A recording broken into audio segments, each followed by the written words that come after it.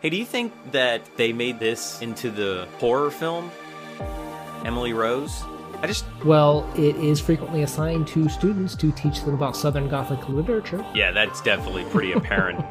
All right, A Rose for Emily is Faulkner's first nationally circulated short story. And whether you are a first-time reader or you are here for your William Faulkner certificate, we welcome you. Let's talk about the ending and how that could haunt your dreams for days, or years, or 6 months. Depending on how often people see you, right? Well, and also depending if Faulkner's writing your story, then you never know how long it's going to take. True that. All right, welcome to the Codex Cantina, where I am Una. And do you have a rose for crypto? Now, if you are new here, we go heavy into detail on the short stories that we read, really bringing them out and offering some literary interpretations and criticisms. If you are down for that type of a discussion, please consider hitting that subscribe button for joining us on the journey. And as we always start off, let's look at the publication info. You can read this for free, and we'll put a link down in the description below as well. This was published on April 30th, 1930 in an issue of The Forum, and might be one of probably Faulkner's most accessible pieces, and one that we may recommend for you being the first outing into the foyer of Mr. Faulkner. Interesting fun fact here, this piece was rejected in 1929 by Scribners. Now, if you are new to Faulkner, there's a few warnings that we need to kind of get out of the way. We are in Yoknapatawpha County, okay, a fictionalized county created off of William Faulkner's experiences, and it's through this county where you see reoccurring characters, reoccurring themes, that William Faulkner really got his writing legs and started to kind of grow as a writer into this world. We've read many, many stories in this universe. We've read many of his novels, and we're now getting to what is arguably his most famous short story piece. So as we've read through many of these novels, one thing that you have to note is that his work has a lot of racist themes in there. There's some rough language. We see the N-word dropped in here as well, just like we see in some of his other pieces. A few things also about his writing is he has like really long sentences. They almost feel like run-on sentences. So these are things that you're going to have to get accustomed to as you read Faulkner. Yeah, I think this story is, 6 sentences? So I think that's it, right? 6 sentences turned into 12 pages. All right, so the first question I think most people have is what's up with the name of the title? They did mention some rose-colored lights and stuff at the end, but why call it A Rose for Emily?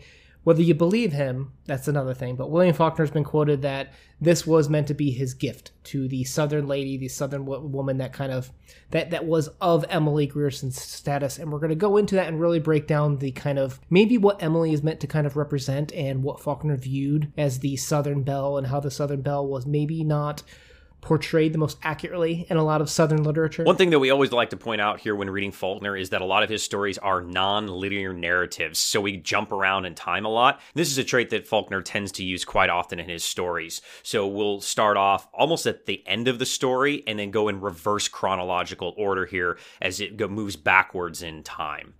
And the reason why that's important is it's not that it just skips around, but it's a way of Faulkner making characters face the past and how the past decisions impact the present. And it's through this that he's able to explore that. One of the things that Faulkner really always likes to write about is the changes that are taking place in the South after the Civil War. So we're in a time period that the South has lost the Civil War and it's being brought back into the United States. And we have this big change taking place of the old way of doing things where it's dominated by the ownership of land, slavery, and these old Southern ideals, now being forced into something new because the North has taken over and kind of is changing their whole society. Right. And then further on that context here, we have some examples where Sartoris made Emily exempt from taxes, right? And we're going to explore that. But a very throwaway line there was they talk about how the black women had to wear aprons, which would have been illegal to make that a thing in the United States at this point in time. So he's specifically playing up some of the ways of holding on to the old ways of life in the story. Another thing about the South that is very prevalent here is the idea of a Southern belle. And this was the idea that a man was to protect a woman and protect her virtues. And sometimes the Southern way of thinking is that you would break a law or you would break any commandment in order to protect the virtue of a Southern lady. Well, it's the idea of using that virtue as a lever into an end, right? It's the means to the end. To protect this Southern belle, I might go kill a black person, or that sort of thing. It was a way of control and power that Southerners used at this point in time. And the Southern Belle was an excuse to enact it. Exactly. And our final point is I want to talk about her mental illness. And I think this is done very well. We got some quotes later on. And if that seems like a lot, well, let me quote Diana Brown-Jones, who remarks, "The critical canon of A Rose for Emily has become as bloated as the character herself."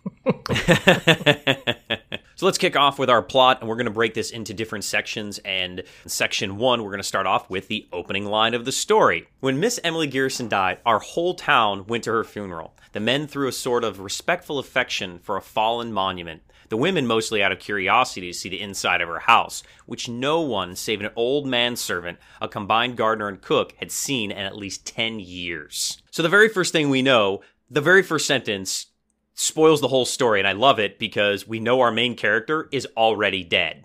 So that's why you'll see this kind of plays in the reverse chronological telling of the story. And we'll time skip backwards to lead up to Emily in her younger years. And so we see the last events of the story here right at the beginning and move towards a younger Emily. And it's worth noting, you'll notice our whole town went. Our. The narrator is using collective pronouns. So the narrator is not only a member of the town, he's speaking, or she is speaking for the town. It's the story kind of tells it through a collective knowledge of here's what we see of Emily. We're voyeuristically watching this Emily Grierson go about her life. The story here really could be viewed even more than just being out of order. You could say arguably that the eulogy here is a reminiscence of a person's life. And it's a way for all these people to discover, about loved ones. And one of the main things you go through are the 5 steps of grief. And the very first one is loss. As we move through the story here, one thing that we have to talk about is the house itself, as it almost plays an essential character in the story. It was a big, squarish frame house that had once been white, decorated with couples and spires and scrolled balconies in the heavily lightsome style of the 70s. An eyesore among eyesores. I really think Faulkner here is not only describing Emily, but really the South as well, and how that slavery and racism and all these things are a sore on the Southern mentality or the Southern way of life. Yeah. And it's also worth pointing out that what does a big house represent in the Southern way of life? Land defines who you are. The more land or larger your plantation is, the more power and influence, respect in the South you had. So with the town wanting to come check out the house, the women to see how they lived, this is also implying that they are a little bit more upper class than perhaps other people are in the family. On top of it being land and power, it's also wealth and a class status as well. It's really quite brilliant in this opening paragraph how much information we're getting about these characters in the story, but you have to know a lot about the Southern way of life to really dig into that. Yeah, for being such a short piece, he really does paint a pretty beautiful narrative here. We know a lot about Emily. We know what she looks like, and we know that she's an artist, and that'll come into play. It's pretty incredible what he's able to accomplish in such a short piece. All right, so taxes are due. We are now in a flashback 10 years prior to her death. And we learn that Emily doesn't have to pay taxes. Her dad, when he died, left her with nothing. Right? And Sartoris, playing up the trope of the Southern Belle, wants to kind of protect her a little bit. He makes up this lie that she's just not going to have to pay taxes. Yeah. And I think what he's trying to talk about here is maybe big government versus little government, or state government versus the federal government. And she's saying, no, I'm not going to pay for these taxes. I'm not going to pay what the big man is telling me what I have to do. I have my state rights. Well, this is also an example of past decisions, right? Since Colonel Sartoris made this decision that she wasn't going to have to pay taxes, you see how the new Board of Aldermen, Jefferson Boards of Aldermen, are suffering from this decision that Sartoris made. And Emily, all she says is, well, go talk to Sartoris. He'll set you straight, even though he's been dead already. Yeah, and we see that, future generations are always going to have to, face the issues of past generations. And we have the quote, "In reply, a note on paper of an archaic shape, in a thin, flowing calligraphy in faded ink." So notice the usage of the archaic and faded ink. This is talking about Emily's going to be kind of a representation for the Old South, the way things used to be, the way it's fading out in time. That's Emily in the story. And you'll also notice, to help cement that too, we have some references to dust every time we're talking about Emily. You'll see dust continually come up. And what does dust settle on? Stuff that doesn't change, stuff that remains the way it used to be. And then thirdly, they also bring up the generations are facing this problem where they specifically call out multiple generations, and the guy from the new generation is coming to face Emily with these taxes. This is clearly a discussion of multiple generations and talking to the Old South, which didn't want to change their ways, even though they lost the war, and the New South rules coming up. And he does end up leaving without getting to collect any taxes from her. So she is able to hold on to that. And I think that we see that the South is able to still hold on to some of the things, even though they have lost and they are experiencing some changes. The Southern Belle trope that these women are still going to be protected still holds slightly true. I think what is Faulkner is trying to mention here. Right, only a man can invent it and a woman to believe it. It's a very that's not a very gender neutral statement. And that's talking kind of almost to that trope of the Southern Belle as well. But I think that also kind of traps her a little bit, doesn't, to your point on madness. Yeah, I think the isolation, and I think a lot of the southern states after the Civil War and Reconstruction era feel isolated, and it drives them to do things that they wouldn't normally have done, good people doing maybe bad things. And I think that can be said of Emily as well, as she's pushed to maybe do things that she might not have normally done. All right, the quote to wrap up part 1. Alive, Miss Emily had been a tradition, a duty, and a care, a sort of hereditary obligation upon the town, dating from that day in 1894 when Colonel Sartoris, the mayor, he who fathered the edict that no woman should appear on the streets without an apron, remitted her taxes, the dispensation dating from the death of her father on into perpetuity. So much is there is what we've just kind of talked about, right? In one sentence, he jams in the racism of passing a law that can't even be passed with, that the women had to appear on the streets with an apron. The fact that he is protecting the woman that needs protection in terms of Emily not getting any of her inheritance, the inheritance being a representative of the Old South and plantation being the big way of life, on into perpetuity, meaning the future generations are going to have to deal with this problem as well. All of those issues wrapped up into one sentence here. Let's take a moment here to realize that sometimes literature you need to slow down and really parse out to understand. Especially when that was half the story right there. All right, so Section 2, 40 years ago, so 30 years prior to the tax collection event, there's this terrible smell emitted from Miss Emily's house, and the town is appalled. What could it be? And I quote, "It's simple enough," he said. "Send her word to have her place cleaned up. Give her a certain time to do it in, and if she doesn't, damn it, sir," Judge Stevens said, "will you accuse a lady to her face of smelling bad?" So the next night after midnight. Well, it's fun. It's humorous, right? It's okay to laugh at this piece. This is a fun piece. But it's also calling out the problem of, do you tell people of their problems, specifically a woman, right? The women in the Southern Belle trope must be protected from a gender perspective. So I'm not going to tell her that her house stinks, right? The house also being a representative of what a woman takes care of in the Southern older view of life. Definitely, yeah. So we see here the town being very cautious of, attacking Emily and her estate and her family because they want to protect her still. So the villagers do go to the house eventually. And what do they see when Emily opens the door? They see Emily there, and in the silhouette behind her, her father, when her father's dead at this point. This is meant to be kind of representative of that oppression that we see, right? Her father did things such as not allowing her to date men, telling her what to do, and here we have his silhouette looming over her. You're going to see in this story that danger looms behind Emily in the form of the past haunting her, right? I think this is where you really start to get a feel for the story is taking that gothic turn. Because up to this point in time, it doesn't feel very, ominous, right? But now you're like, whoa, that's kind of weird. Well, and this further, we got to keep bringing up these points, right? Emily's not facing her past. She's the Old South that is not facing up to the issues that have haunted her. Yeah, to furthermore that, we have the quote, "Miss Emily met them at the door, dressed as usual and with no trace of grief on her face. She told them that her father was not dead. And so when her father passes away, she won't accept that he's gone." And the town's all like, hey, your place reeks. Let us in.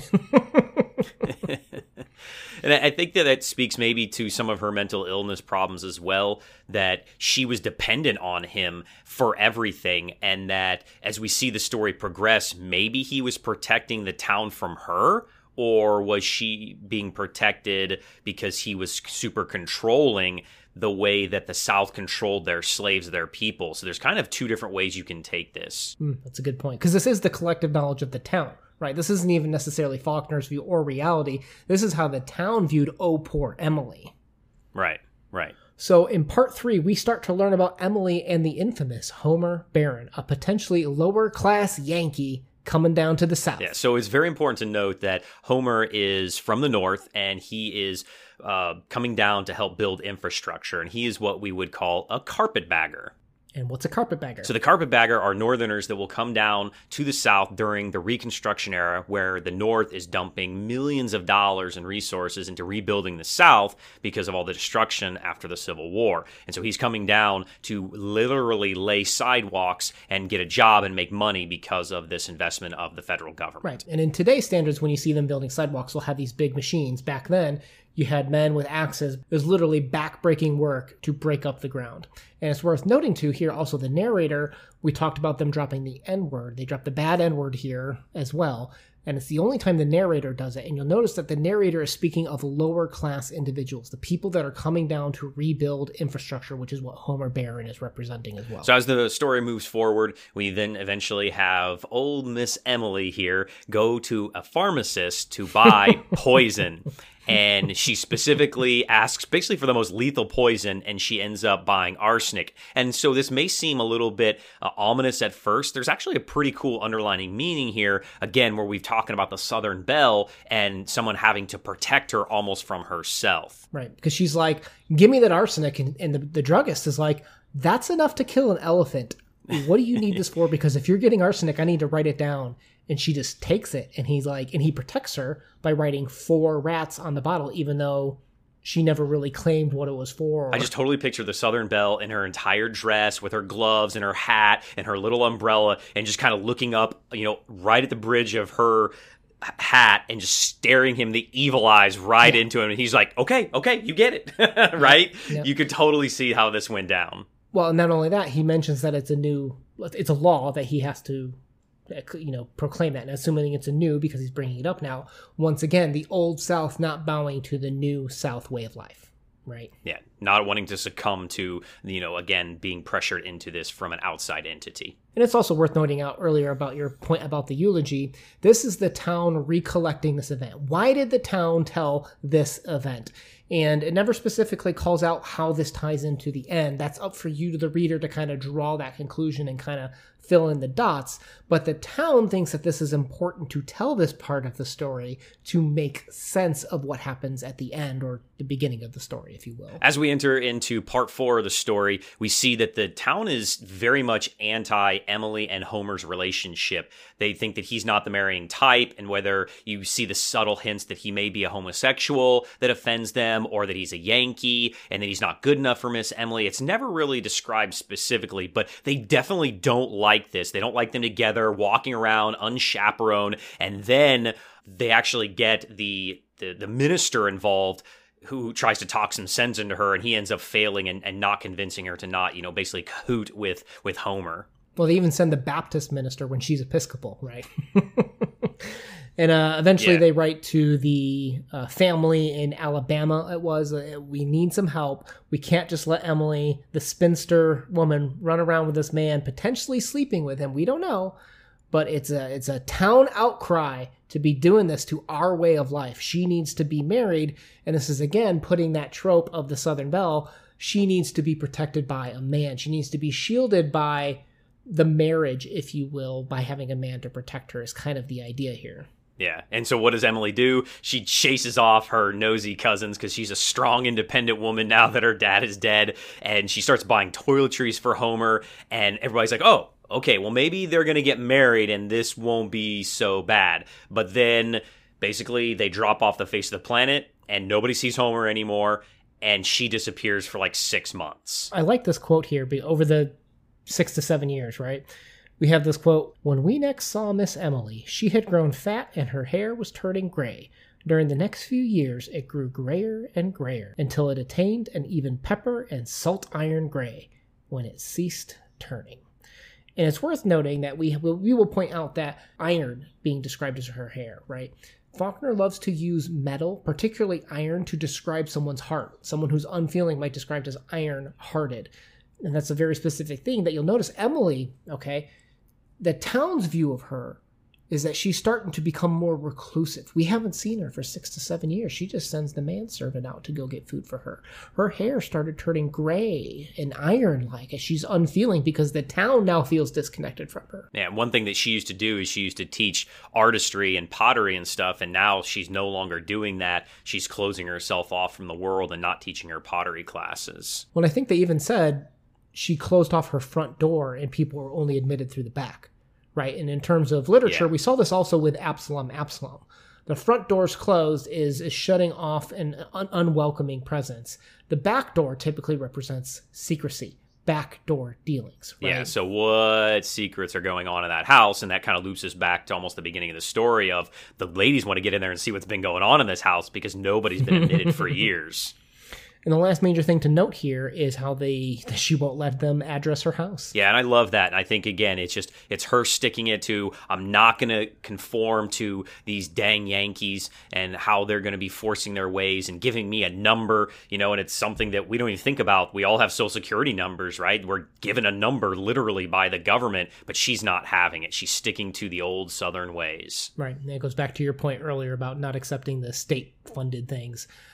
Because I think in small town America, it was like 1902 that kind of became standard. And this is well after 1902. So Jefferson's a little behind the times with their Southern way of life, not moving on, accepting the new ways of life, accepting being numbered, if you will. It's very subtle the way they have all these little plays on new systems coming in and ignoring them. And I think it's not just a Southern trope as well. We do see that because Faulkner is talking about, age as well, and that she is an older lady, and that maybe it's sometimes a little bit of ageism here. All right, so with part 5 here, we have the idea of this being a funeral eulogy, and we get all together to kind of get the gossip of what's going on with Miss Emily, and now we start to have the real hardcore horror aspect of this story to come about with the gruesome stuff that had been going on in the house that nobody knew about. Welcome to Southern Gothic literature, right? Yeah.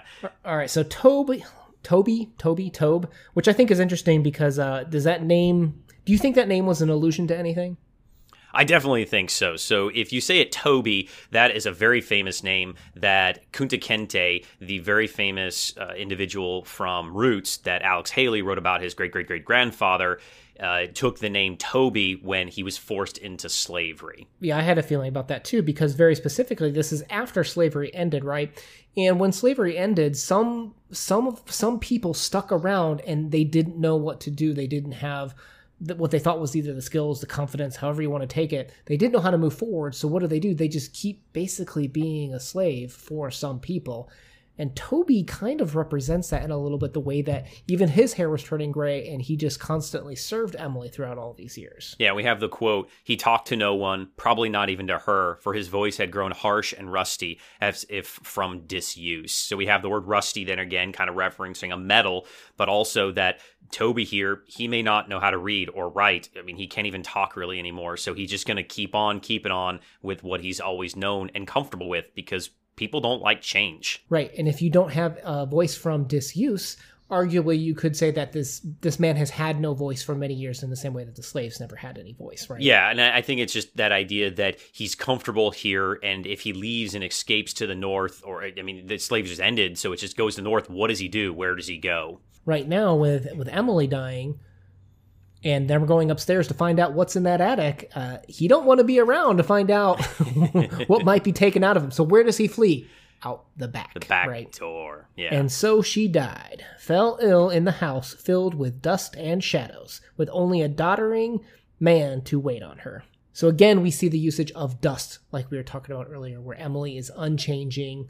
Dust sits on things that don't change. Emily's old way of life. I love the twist here at the end where we finally see that Emily is not this pure Southern belle, and that she is the Southern tragedy. She is the sin. Yeah, and I think you can even see a little bit of that mental health stuff that you were talking about here, right? Yeah, and the town was kind of helped covering it up, right? They were the ones that, the father was maybe protecting the town from her, and now the town realizes, oh, Emily might have ended up killing maybe her father, maybe Homer, because when they finally get into the house, they see that Homer is dead in the bedroom. And what do they find next to Homer in the bed? Good old Emily. Well, it's a gray hair, but you got to assume that Emily's hair was there. And it's depicted very beautifully in a sense too, like a tragic beauty of the way that he's been in bed and probably Emily's been cuddling with him in some way, shape, or form. Dare I say, some people may question necrophilianism here. To come back to that idea that she was an artist from the pottery and the artistry, she created this scene for them too, right? He wasn't the marrying type. So there's a lot of different ways that we can interpret that. And if you'll allow me, let's walk through a couple of those interpretations. Most people who are approaching this want a concrete answer.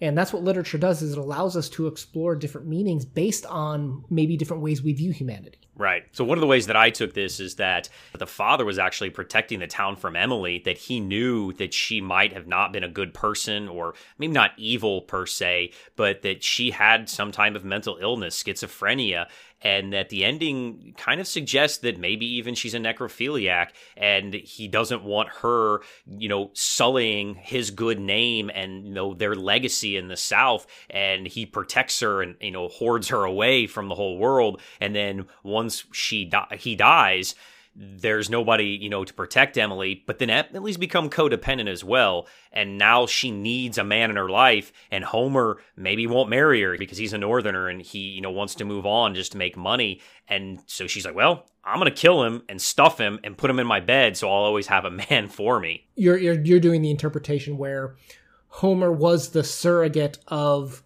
the father. Right? She always needed a man, kind of the reverse Southern Belle trope of a man to protect her. She wants a man to protect her in a sense. She's using Homer's corpse as the surrogate now that her father's gone. And and the father was taken away from her, right? She didn't want the father gone. She's like, no, my dad's not dead. Go away.